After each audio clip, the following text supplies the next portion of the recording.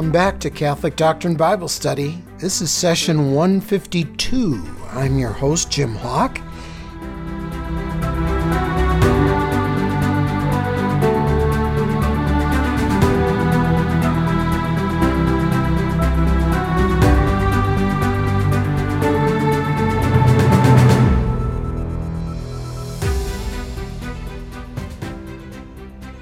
And in this session, we're going to take a closer look at Genesis chapter 22, the testing of Abraham. We talked about that a little bit in the last session, but I want to go back and revisit that a little bit. In my mind, it's one of the most interesting chapters of Genesis, certainly, if not the entire Old Testament. And why? Well, I think we're going to see some parallels between Abraham and Jesus Christ.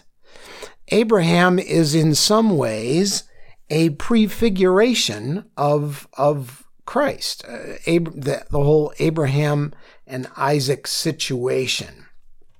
Okay, so let's take a closer look at this.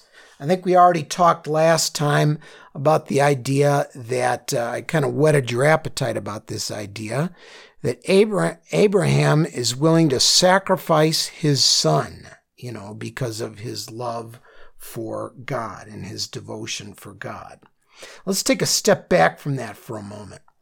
If you're reading this story for the first time, where, God says, hey, I want you to take, Isaac up there and sacrifice him, you might be a little queasy thinking about that. Do you think, what kind of a God would do that? What kind of a God needs that? Well, this testing of Abraham is not for God's sake, because God knew what Abraham would do. So why did God make this request? It was so that Abraham would know for sure, forevermore, that he could trust God. Now remember, back in Genesis chapter 17, I may or may not have had you underline this before, but if not, you must underline this verse. Chapter 17, go back if you haven't already, verse 21 of chapter 17. God is talking to Abraham and says, my covenant I will maintain with Isaac. Okay, so God is telling him, hey, let there be no mistake. My covenant will be with you through Isaac. So Abraham knows, even though God is saying, hey, I want you to take him up to the mountain and sacrifice him, Abraham should know. He's spent enough time with God now, and he's realized that when he's followed God, everything goes well for him. And when he hasn't followed God, there are certainly consequences, right? So Abraham already knows, and you can bet that he has told Isaac this same story. Hey, God has made a covenant with me, and he's going to fulfill it through you and your children. Okay. So I would submit that Abraham, even though he obeyed God, he had to know that God was not going to kill Isaac. Again, go back to and make sure you underline Genesis chapter 17. What did I say? Verse 21, I think it was. You got to do that. Or else, if God had told me to sacrifice one of my children, I don't think I would do it unless he had told me before, hey, I'm going to work through your child, because God doesn't lie, okay? But again, chapter 17, verse 21, my covenant I will maintain with Isaac. So Abraham trusts God. All right. Okay. Take your son Isaac. I'm reading from chapter 22, verse 2. God said, take your son Isaac, your only one whom you love. He's really not his only son, but, he's the one of the covenant. And go to the land of Moriah. There you shall, I want you to underline the word Moriah. There you shall offer him up as a holocaust on a height that I will point out to you, a height. In fact, there's a mountain there, Mount Moriah. Okay? I want you to underline Moriah. Why? We will see. This is going to be a very historic mountain. Okay? And reading the story further, Abraham saddled his donkey, took his son Isaac and 2 of the servants as well, and with the wood that he had cut for the Holocaust, set out for the place of which God had told him. I want you in verse 3 to circle the word donkey and circle the word wood. Okay? Why am I having you do this? Okay. When Jesus rode into Jerusalem, what did he ride on? You guessed it, a donkey. And there's this son of Abraham is supposed to be sacrificed on the what? I had you circle the word wood. And of course, God's son, Christ, was sacrificed on the wood. Okay? And then what happened on the 3rd day after Christ's sacrifice? Well, of course, he rose from the dead. What do we see in verse 4?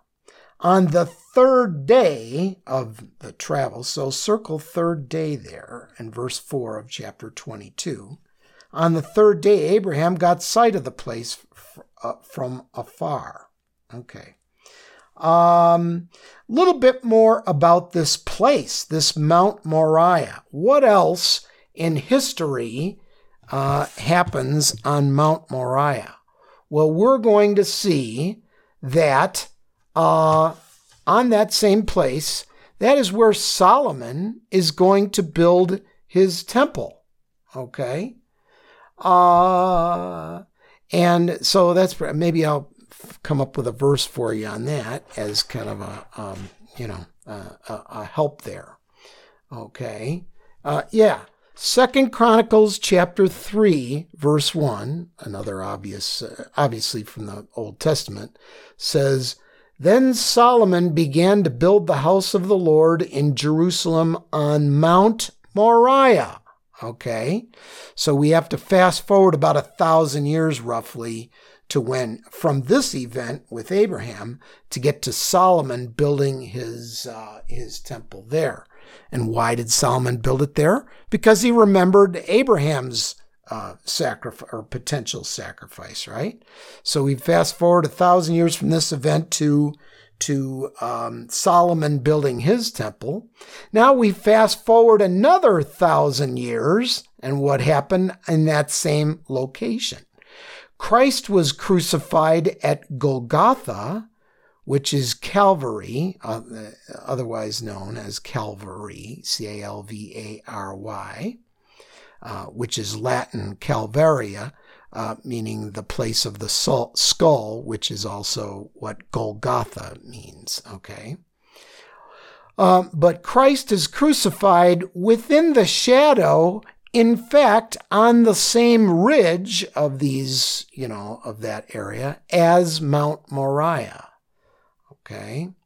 So now fast forward even more time. What is sitting on this spot today? The spot where Abraham took Isaac today. Well, this is probably the most fought over piece of ground in the history of the world. Today, on that spot, the same spot that Abraham was willing to sacrifice Isaac, is a Muslim mosque, and it's known as the Dome of the Rock. It sits there today, and it was built approximately over the ruins of Solomon's temple, which itself was built on the site of the event of Abraham's test. So the Jews today, by the way, they want to rebuild Solomon's temple, many of the Orthodox Jews, but they can't yet because of the Dome of the Rock still sits there. Okay, now, another idea I just want to throw out there. At the time that Abraham's doing this, there's a pagan land, right, that he's come into. And there, a pagan practice was to actually sacrifice a child to the pagan gods, right? And so God is saying, hey, we're going to stop this practice, okay? And you're not going to sacrifice your son, at least not physically. Okay, newsflash for you. God still wants human sacrifice. Okay, God still wants human sacrifice. Now, before, you panic and call the church and say, oh, this is heresy that Jim Hawk is saying, I'm going to repeat it. God still wants human sacrifice, but he wants us to sacrifice ourselves while we're alive, not while we're dead, okay? He wants us to sacrifice ourselves to him, not in the way we die, but in the way we live. In the sense that if we die to ourselves, if you will, die to our own carnal and earthly desires, and instead put our trust in God, then develop that relationship. That's the kind of sacrifice that he is after. And we see it in Mary, we see it in Jesus, not my will be done, but yours, okay?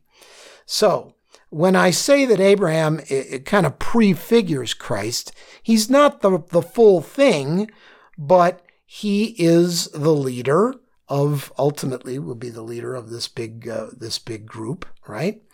And, he's willing to sacrifice his son as God was willing to sacrifice Jesus on the cross. And we already talked about some of the other parallels with the wood and, the donkey, etc. By the way, in verse 7 of this chapter 22, we're going to see Isaac ask, maybe he's a little naive. He, in verse 7, Isaac asks, where is a good translation would say the lamb for the sacrifice. Your translation might say sheep, but a sheep is, it's the same animal, right? Where is the lamb for the sacrifice? Come on, Isaac, get with the program here. But to continue on this parallel between the Abraham, Isaac, and the God the Father and Jesus thing, who is the Lamb of God who takes away the sins of the world? Jesus. So you've got that other parallel. So in verse 8, I want you to circle the word lamb, or if your translation says sheep, you can circle that too. In verse 8, Abraham says, God will provide the lamb, and God does provide the lamb, but significantly not for maybe another, give or take, 1,800 years, when God provides the ultimate lamb, which is Jesus. Now you're going to say, hey, but I'm reading this story here, and God doesn't provide a lamb here. It says that he provided a ram. We see that in verse 13. Abraham looked about after God said, don't lay your hand on the boy. Abraham looked about and he spied a ram caught in its thorns in the thicket. So he sacrificed the ram. So the ram is the sacrifice there. It's an acceptable sacrifice, but it's not a perfect sacrifice, which comes when Christ, the Lamb of God, offers himself on Calvary. Also, we see in verse 9 that this old man Abraham was able to tie up his son, his full-grown son, and Abraham's like 100 years old or more, right? So that's kind of hard to do. So Isaac must have gone along willingly with this. We don't read anything of a struggle. So was Isaac the most gullible person in the history of the world? No. for however many years of Isaac's life, perhaps even over 30. In one Jewish tradition, Isaac is 34 years old when this happened. It's just a Jewish tradition. It's not in the Bible. For over 30 years, Abraham had been telling Isaac about what God had promised him in, you guessed it, chapter 17, verse 19, was it? What was the one that I had you underline? 17, verse 19. But anyway, Abraham had been telling him that, hey, the covenant is going to be with Isaac. So Isaac perhaps also had that same faith that he couldn't be sacrificed. So the son, Isaac, willingly submitted to the father just as Jesus did. Now, I find it fascinating with all these parallels. Note that the writer of this account in Genesis was a Jew, and he's writing hundreds and hundreds of years before Christ, writing about this ultimate sacrifice, which didn't quite happen here. Isaac was spared. The ultimate sacrifice that the writer was trying to describe, and didn't even know it, occurred in virtually the same place, but much later on when Christ was actually sacrificed on the cross and the lamb was finally provided. And that's what Abraham prophetically named the place in verse 14. The Lord will provide. It says, Abraham named the site Yahweh Yireh.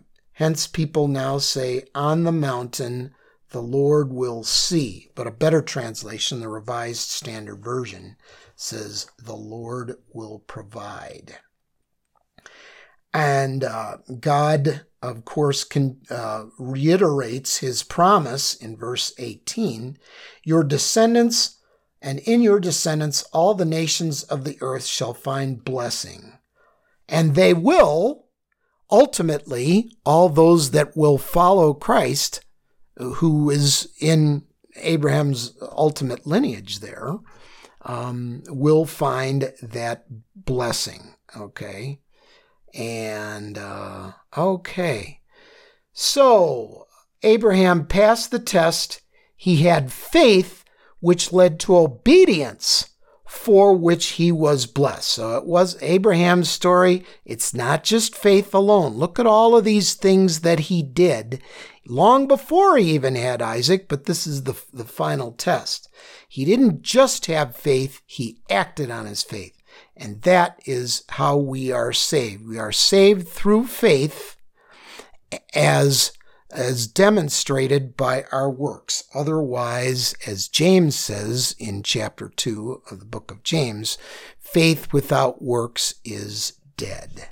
Okay, so that's a little different take than many of our Protestant brethren would have on how one is saved. We are saved by grace, by the grace of God, through faith as demonstrated by our works. Okay. So, remember that analogy I gave you back in the New Testament about the circus performer on the high wire that asked people, if you believe I can do this, you got to get in the barrel. Well, Abraham got in the barrel. Let's go to the Lord in prayer. In the name of the Father, and the Son, and the Holy Spirit. Dear Lord, we thank you for Abraham's faith. We thank you for his example, for his willingness to give his most precious thing, the thing that he had waited for longest, to you, if that was what was required. But he knew that you weren't going to make him do that. You knew you were going to keep your promises. And we thank you that you are a God who keeps your promises. And so give us the faith of Abraham and give us the graces to do the works that you would have us do. We ask this in the name of the Father, and the Son, and the Holy Spirit. Amen.